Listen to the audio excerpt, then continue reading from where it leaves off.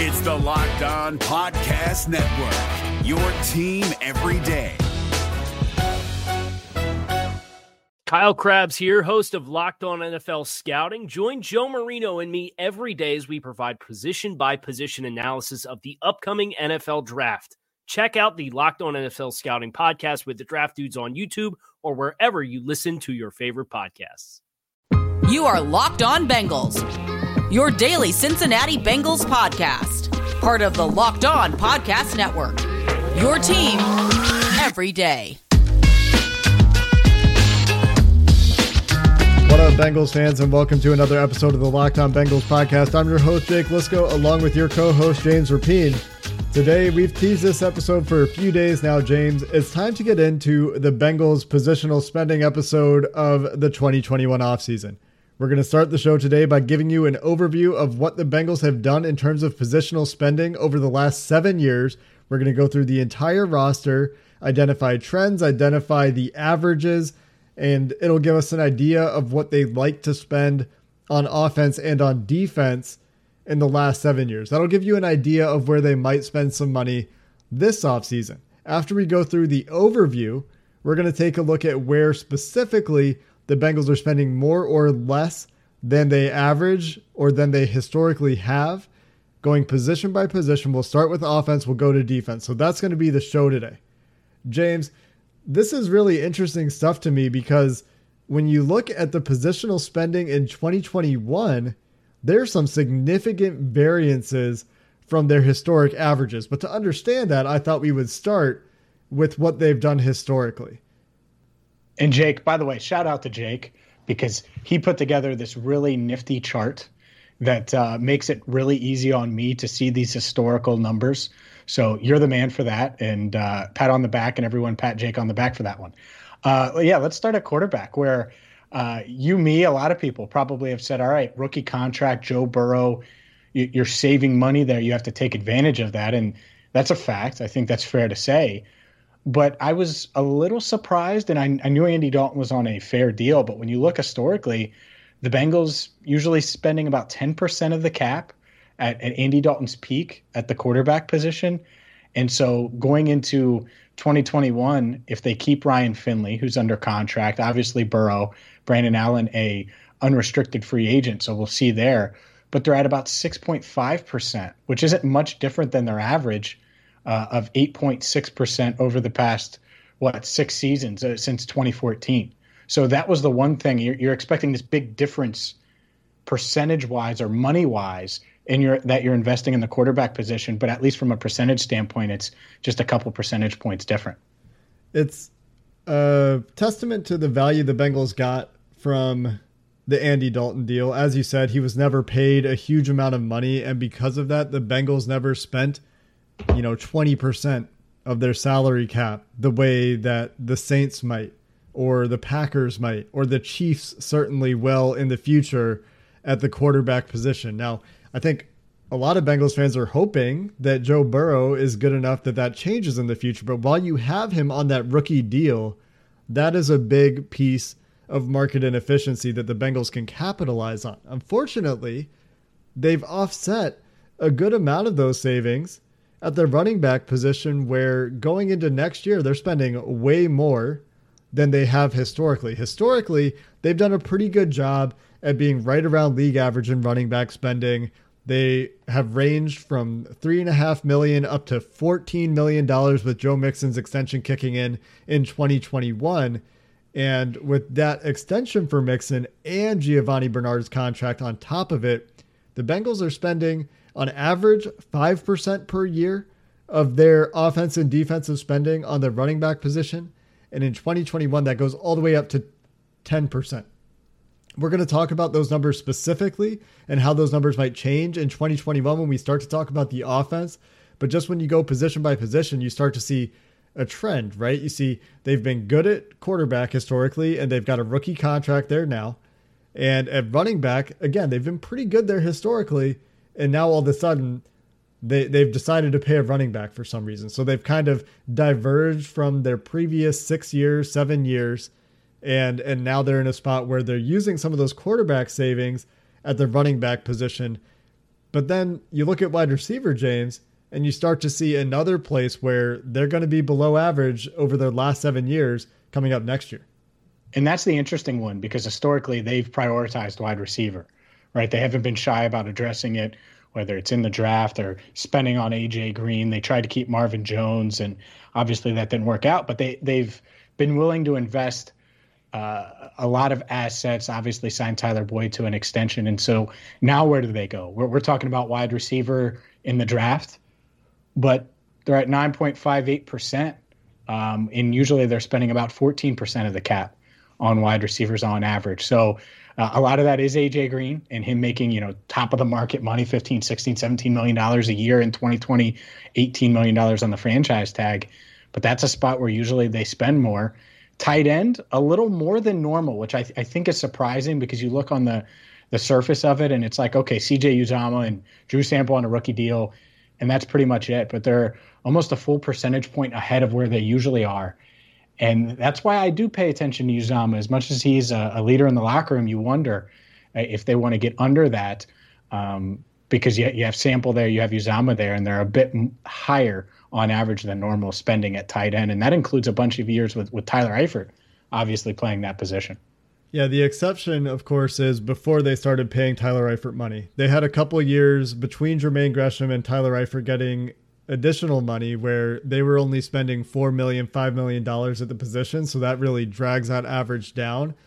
To get to the most important position, the one that's under the most scrutiny this offseason on offense, the offensive line spending in 2021 is actually projected to be about 7% ahead of their average over the last 7 years. They are projected to be spending 24% of their offensive and defensive spending on the offensive line. Now, there will be some moves, I think, that will reduce their spending there or otherwise change their spending there. But it is important to note that despite the fact that they're spending more now, and we'll talk about this more when we get to the offense, their offensive line spending is right in line with league average. And maybe that tells you instead that they've gotten away with being cheap on the offensive line for some of their recent years in history. You go back to some of their better offensive lines, 2014, 2015, they probably had some pretty good players on pretty good deals and were finding value at the position. So overall on offense, until 2019, the Bengals were spending more on defense than they were on offense. And that changed in 2019, 2020, and 2021. So generally speaking, spending more now on offense than they had in the previous 4 years. They've shifted an organizational philosophy there, perhaps trying to get things going a little bit more on offense. But overall, over the last 7 years, their spending on offense and defense is about 50-50. Shifting to the defensive side of the ball, then, interior defensive line is going to be one to watch this offseason. And it makes you wonder if they ever actually planned to keep Geno Atkins after signing DJ Reader to that big nose tackle deal. They're currently projected to be at 22% of their offensive and defensive spending on interior defensive linemen, and almost all of that is Geno Atkins and DJ Reader.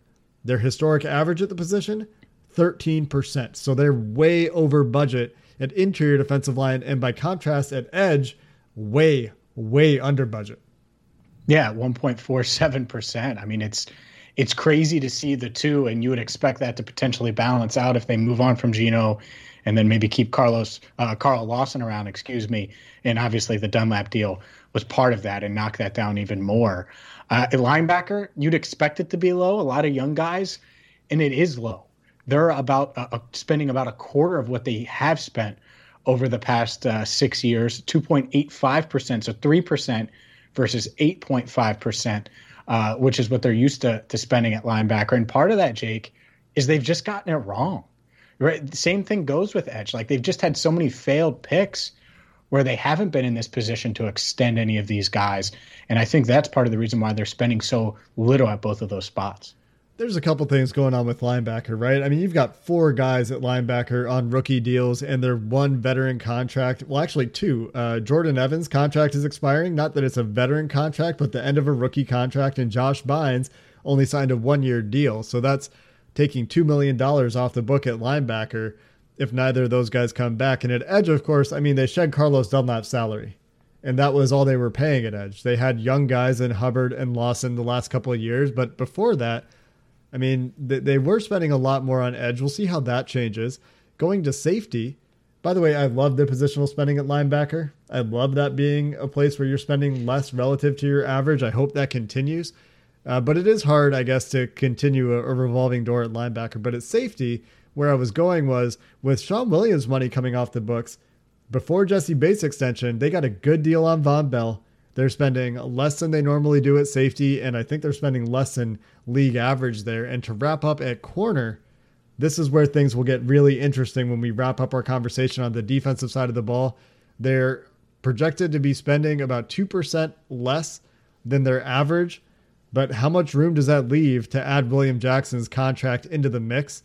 And how much of that is a trend that we're seeing? Because there is a trend at corner. They've been increasingly spending more at the cornerback position for really each of the last 7 years, more or less. On defense, though, like I mentioned earlier, the trend going in the opposite direction, spending less on defense overall, even after that spending spree in free agency last year.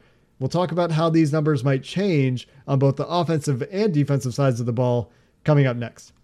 While the Bengals look for a reliable offensive line this offseason, you should know exactly where to look for your auto parts. If you're listening to this podcast regularly, it's rockauto.com. We talk about it all the time. I've used it. It's the most convenient way to make sure you have reliable transportation. They're a family business. rockauto.com has served auto parts customers online for more than 2 decades. And here's the best part. It doesn't matter what you're looking for, what car maker, manufacturer. They have over 300 different car makers on their website. Whether you drive a Daewoo or a Mercedes-Benz, a Honda or a Toyota, they have what you're looking for at rockauto.com. So go there now, shop for the auto and body parts from hundreds of manufacturers, and make sure you're making the right choice. And the best part, the prices at rockauto.com are always reliably low, and the same for professionals as they are for do-it-yourselfers. Why spend up to twice as much for the same parts? You don't have to at rockauto.com. Go there right now. See all the parts available for your car or truck. Be sure to write Locked On in their How Did You Hear About Us box so they know we sent you. Amazing selection, reliably low prices, all the parts your car will ever need. rockauto.com. We're talking about positional spending today on the Locked On Bengals podcast. We're trying to give you some advice about what you could bet the Bengals would do with their money this offseason. But if you want to put your money where your mouth is and bet on some of these fun Super Bowl props, are you ready for this? BetOnline.ag has you covered. You can bet on the length of the national anthem before the Super Bowl. Over-under, James, set at 1 minute and 57 seconds. The length of the last Brave sung during the national anthem has an over-under set at 6 seconds. Will the Brave be concise and to the point, or will they really drag out that A? There's also a prop bet for whether the anthem singer will forget or omit a word during the national anthem. They've even got commercial props. Who will portray Flat Matthew in the Doritos commercial? Will it be Matt Damon, Matthew McConaughey, Matthew Broderick, Matt Stafford, Matt LeBlanc, Matt Perry? There's so many famous Matts. Check out all of the available props or just bet on the game straight up at betonline.ag, your online sportsbook experts. So, James, we gave the overview of what the Bengals have done historically at positions. People have an idea of where they tend to value. And just to summarize that quickly, they tend to spend a lot on wide receiver. They tend to spend a lot on the offensive line. They tend to spend a lot at cornerback, and those things are trending in different directions, spending more at corner, less on defense overall, more on offense overall. And looking ahead to the 2021 cap situation, the Bengals are spending a lot less at a lot of positions than the league average, in addition to their own averages, and in some cases spending a lot more than the league average. So let's start on offense and point out some of their biggest inefficiencies or efficiencies compared to the rest of the league. Starting at quarterback, the league average for quarterback positional spending, $20 million. The Bengals, $9.2 million. So obviously there's a lot of extra money there that they saved at quarterback, and you probably expect this is coming. At running back, the league average for spending is $7 million of offensive and defensive money. The Bengals come in 2021 at $14.1 million. But if they move on from Giovanni Bernard's contract, that gets a lot closer It goes from about double actually league average to just about 50% more than league average, because if they do manage to or decide to move on from Giovanni Bernard's contract, that number goes down to $10 million, still about $3 million more than average, and even more above average compared to just the Elite Eight teams in the NFL this year, but a more reasonable number. And I think that's a no-brainer, right? And I really do. I think they can move off of him this offseason. And it's really going to be, and I'm going to be curious, one, it makes sense to trade him. I think they could get something for him from one of these contending teams. It might not be a valuable pick, but a 6th, 7th rounder, something like that, right? And you take that if you're going to move on from him anyway. But he's a guy that Zach Taylor bought into, and he defended Zach Taylor. And you do wonder if there would be a disconnect there at all. And the Bengals are an extremely loyal organization. So that's the other part of it. And Gio's been serviceable. But when you look at these numbers, especially when you're Jake Lisco and James Rapino on Locked On Bengals trying to find a path to keeping these guys while also adding big-time free agents, spending $14 million on a running back room that's led by Joe Mixon and Giovanni Bernard, just that it's not worth it. Especially when you have promising guys at the back end of the roster. They can bring Samaje Perine back for less money than Gio's making if they want to. And I think that they got a pretty promising start to his career on offense from Travion Williams, fumble aside. My gaffe of the year, you might remember. I think that he showed something as a running back, and they have a couple of alternatives there if they do choose to move on from Gio, and they could save some money. At wide receiver, with A.J. Green coming off the books, the only real money they have committed at the position is Tyler Boyd. They've got Tyler Boyd, and they've got T. Higgins on a rookie deal. They've got Auden Tate on a rookie 7th round pick deal. So not a lot of money really being spent at wide receiver. And compared to the Elite Eight, this is a place where the Elite Eight, the last 8 teams in the NFL playoffs, spent more than the league average. So compared to league average, the Bengals are about $4.5 million under average. And compared to the last 8 teams in the playoffs at wide receiver spending, the Bengals come in just under $11 million short of that average. So this could be a place you could see them invest either draft picks or money. Or if they do neither of those things, you would expect, well, now they've got a lot of money. They're not spending a wide receiver to invest elsewhere. And it's going to be interesting to see which way they go there. I don't think they should be terribly comfortable with the idea of Tyler Boyd and T. Higgins being really their only 2 reliable commodities of wide receiver. I think they do need to add to the room. It'll be interesting to see whether they go with the draft pick angle or the financial angle to address it. And that's the key is balancing that out, because they're used to spending more at the position. So while we talk about maybe using the 5th pick or the 37th pick on a wide receiver, they may say, hey, let's go get a proven commodity there, and we'll address linemen in the draft, and we'll do it that way. Because I could totally see that. And we're going to talk about the line more, but them getting value at tackle in the draft would be something I think they would sign up for all day long, guard specifically, when you're looking at the offensive line. And so, yeah, maybe they do decide, hey, we've been paying A.J. Green for years. We're not paying him. He's going to move on. Hey, Kenny Golladay, you want to come to Cincinnati? Or maybe Allen Robinson or someone in the tier below that, Curtis Samuel. Heck, even a tier below that, Josh Reynolds from Los Angeles has ties to Zach Taylor, obviously. Maybe they'll bring the former Rams wide receiver over. But he's certainly not a guy that would push your budget too much. But I wouldn't be surprised at all if they invest in a veteran or 2, maybe even bring back a guy like Michael Thomas, Alex Erickson, guys like that they like in free agency. That's a place where you could definitely see them spending another $7-8 million. It wouldn't be out of the norm for them, especially because they have T. Higgins for the next 3 years on that rookie deal. Not too much to talk about at tight end, James, except for the idea that maybe they're not getting as much value as they're paying here. The top 8 teams in the NFL this year paid roughly the same thing as the Bengals did at the tight end position. The Bengals did come in a little bit ahead of league average because they paid C.J. Uzomah, and they have a 2nd-round contract in Drew Sample. I'm not really sure that there's a ton there. They're not going to cut C.J. Uzomah by all indications that I would expect, unless something dramatic changed or he didn't manage to recover from the injury, which by all accounts is going well. I think they like Uzomah, But the offensive line does get very interesting. At $34 million, the Bengals are just below league average for offensive line spending. Not anywhere close to league average in offensive line play.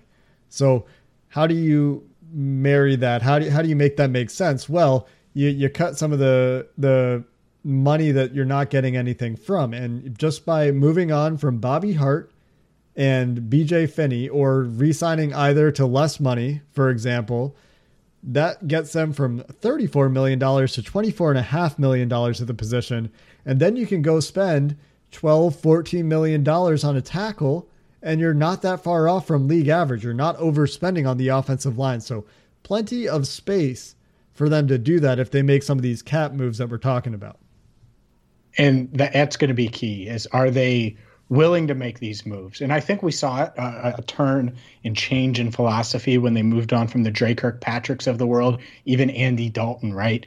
They knew that it might be painful, but they're going to have to do something that they didn't normally do. And so this year, that has to continue. Finney's one.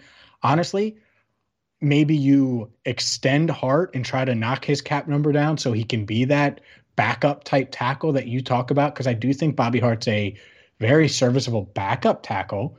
But when he's your starting tackle, that's when you make the Bobby Hart face and you cringe.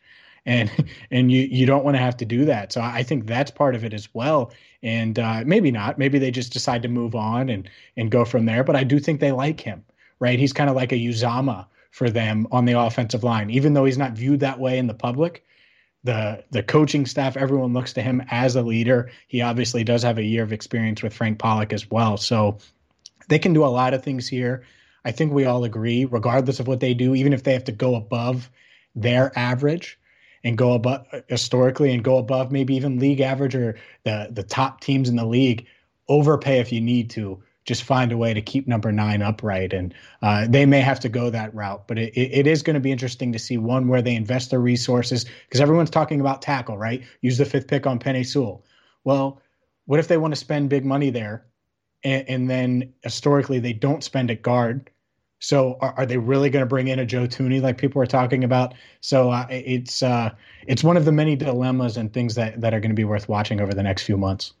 And the other thing that we're going to have to talk about is there are some places on the defensive side of the ball where they are well below their own and league average. And some of that is due to rookie deals and some of that is due to expiring deals. They are going to need to field a team on defense as well. This will demand some resources too. We'll get into that balance and where that money might need to go on the defensive side of the ball coming up next.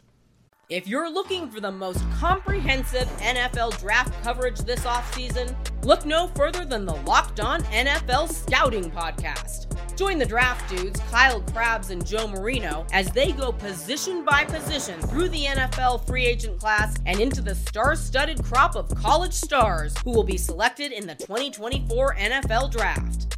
If you want to know who your favorite NFL team should be adding to its roster, you need to check out Locked On NFL Scouting, available on YouTube and wherever you get your podcasts. Part of the Locked On Podcast Network, your team every day. Before we get into the defense wholesale, James, let's look at one last thing on the offensive side of the ball. If they make all of those moves we talked about, cutting Gio or trading Gio, cutting Hart, cutting BJ Finney, that gets the Bengals to $66 and some change $1 million spent on the offensive side of the ball. You compare that to the Elite 8 teams in the NFL in terms of their committed money going forward, and that's $101 million. If we look just at the 2020 season on offense, the average Elite 8 team in the NFL spent $93.5 million on offense. So the Bengals well below that average, or would be well below that average if they made those moves. So if they were to cut back there and then invest another $25 million in cap spending on the offensive side of the ball, that gets them pretty close to league average.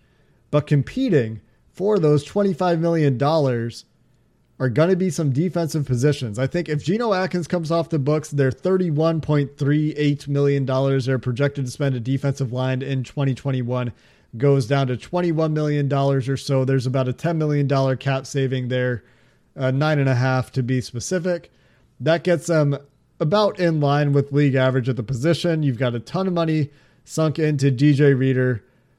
It's hard to see me spending, hard for me to see them spending more money there. But at edge, they're spending $2 million. They have $2 million on the book for edge rushers in 2021. And that's Sam Hubbard and Khalid Kareem. And that might be it. You know, maybe there's some other futures contracts out there, but the league average, and this is about the same for both the league and the Elite Eight teams, $19 million. So most of the league is spending on one guy, is what that tells you. The Bengals currently spending on no guys. And that can obviously change in a big way when Carl Lawson comes in and asks, hey, give me $15 million, $16 million a year. And that makes perfect sense, right? You see a $17 million gap and you wonder, oh, well, that's probably enough to get Lawson, who's probably going to ask between, maybe he asked for 17, but get anywhere from 11 to 15. And the 17 would be the franchise tag in that range if you're going to tag him. But I may be $1 million or $2 million off, but that's me just guessing without looking. But it could also mean, let's say you get him, you add another edge, either in the draft on day 2 or an edge in free agency that isn't of Lawson's ilk, but just another guy that can help get pressure on the quarterback. Because this was their biggest weakness outside of offensive line. And so that's the scary part, is when you see the weakness and there's no spending there. Because say what you want about the Bengals offensive line and those issues, they've tried. They've tried to address it, and they've spent money and they've made trades and they've spent draft picks. They've just gotten it wrong. And on defense, specifically defensive line, they've it's been a struggle. They got old there quick. They've gotten some draft picks that have just been off. And if they don't pay Carl Lawson, I really don't know how they're going to get pressure on the quarterback unless they go out and get one of these other free agent edge rushers, which we know how the Bengals are. They like their own. So I would assume that's the route they're leaning. There also aren't very many guys on the edge. Carl Lawson's probably, arguably, maybe not probably, but arguably the best free agent edge player available. Maybe he's not overall, but there's definitely an argument there. You definitely expect them to spend some money at the edge rushing position. Linebacker, we talked about a little bit earlier, James. I love that this is where the Bengals are below average. This is the defensive equivalent to me of running back. Yes, I understand there are important things that linebackers do. They just don't impact plays the way that some other defensive positions do in the modern NFL. The Bengals here are at $4 million in positional spending compared to a league average of $12 million of positional spending at linebacker. At safety, with Sean Williams' money coming off the books, I think you'll see them take that roughly $5 million below league average and just say, hey, Jesse Bates, let's start that extension. We'll put $5 million into the cap this year, you know, in the first year to give you that bonus and try to mitigate some of the long-term money with some bonuses. So that's a place you could see the spending go up a little bit with the Jesse Bates extension. And then the one that's really interesting, in addition to edge on defense, is cornerback. With William Jackson coming off the books the last year of his rookie deal, the Bengals go down to $16.9 million in positional spending at cornerback. This is almost exactly league average. It's a couple $100,000 more. And all of that is essentially Trey Wayne's money. Like all of it, because it's Trey Wayne's, Darius Phillips, and a bunch of guys that they got as street free agents, more or less, behind those two guys. And so I think the opinion of you and I is that the optimal move is to find a way to get Lawson and Jackson back. To do so, you're talking probably $30 million. And that will put the Bengals right back up at league average or close to league average, $80 million total dollars on defense. And that would be with something like a tag and a $14 million deal for Lawson, a tag on Jackson, a $14 million deal for Lawson. But this kind of paints the same picture for me as defensive line did, where when they signed DJ Reader, it kind of suggests they didn't plan on keeping Atkins because of just how much money they were spending there. Unless they really like those guys and think they're really important, and they have historically valued interior defensive line. Remember when they tried to go after Warren Sapp? They've also historically really valued corner and have been spending more there every season. And there's a lot of evidence that says that's a good idea. but will they be willing to spend twice league average on corner? I mean, this would be something like what Baltimore is spending at corner, what Pittsburgh is spending at corner, what the Bears, what the Saints are spending at corner. Like, there are a number of teams spending $25, $28, $32 million at corner. Do the Bengals want to join that company? That's their biggest question, I think, to answer this offseason on the defensive side of the ball. And if they do that, the thing is, and hopefully they view it this way, it only has to be for a year. Like, let's say they sign William Jackson III to a 3-year, $45 million deal, or 4-year, $60 million deal. I'm doing $15 million per, and that might be high. I'm just going high on purpose, though. Trey Waynes has an out after 2 years where, you've paid him a lot of that money up front, and you can move on if necessary, especially if it's a 4-year deal for Jackson. Then it gives you a guy to roll with past the Waynes era, so to speak. But maybe they don't view him that way. And maybe that's why you're right. They went out and got Waynes, and they wanted to see if Jackson is that. I do think it is going to be interesting to see how they use the franchise tag, because you could see from a player standpoint, I think using it on Jackson, it's certainly more affordable. But when you look at loss and see the severity of some of his injuries, maybe that's where it makes more sense to not commit long-term dollars to him. So it's a balancing act there as well. And maybe they're like, oh, well, we'll tag one and sign one. I don't know which one would be easier to sign. I guess Lawson, I would say, but it's tough. But it is a balancing act. And we are going to learn if Waynes was the Jackson replacement. I think that's a good way to phrase it, because they went out, they overpaid for Waynes. When you ask pretty much anyone across the league, they view him as a higher end corner, I think, than most. And if they view him that way, well, then, Waynes on one side, Darius Phillips on the other, they may be comfortable with that. And that might be what they roll with into 2021, which, if that's the case, Jake, then they should have dealt Jackson at the deadline when they were already out of it. But that's another argument for another day. Yeah, that's another conversation altogether. The other thing that we do have to mention at corner is, one way or another, they need to replace Mackenzie Alexander, whether that's with more Mackenzie Alexander or whether they have to go spend $4 or $5 million on a free agent slot corner. The other thing we didn't really talk about on any of these positions is maybe they invest a second-round pick somewhere. But I think that's because you and I are both of the mind that most of their offseason resources need to go toward the offense. And again, to me, it just seems like the best way to do that is, as we've discussed, find a way to use a franchise tag on defense, get one more year at least out of William Jackson, who's right around 30 at this point in his career.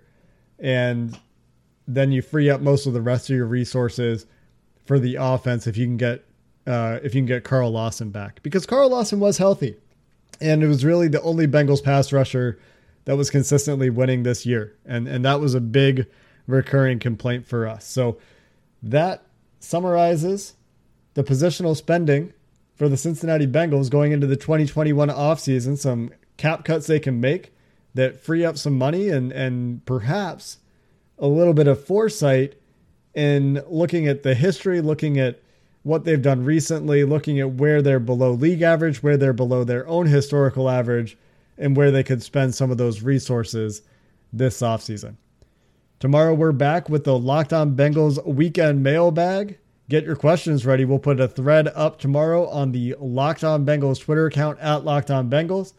Until then, Bengals fans, hooday, and have a good one.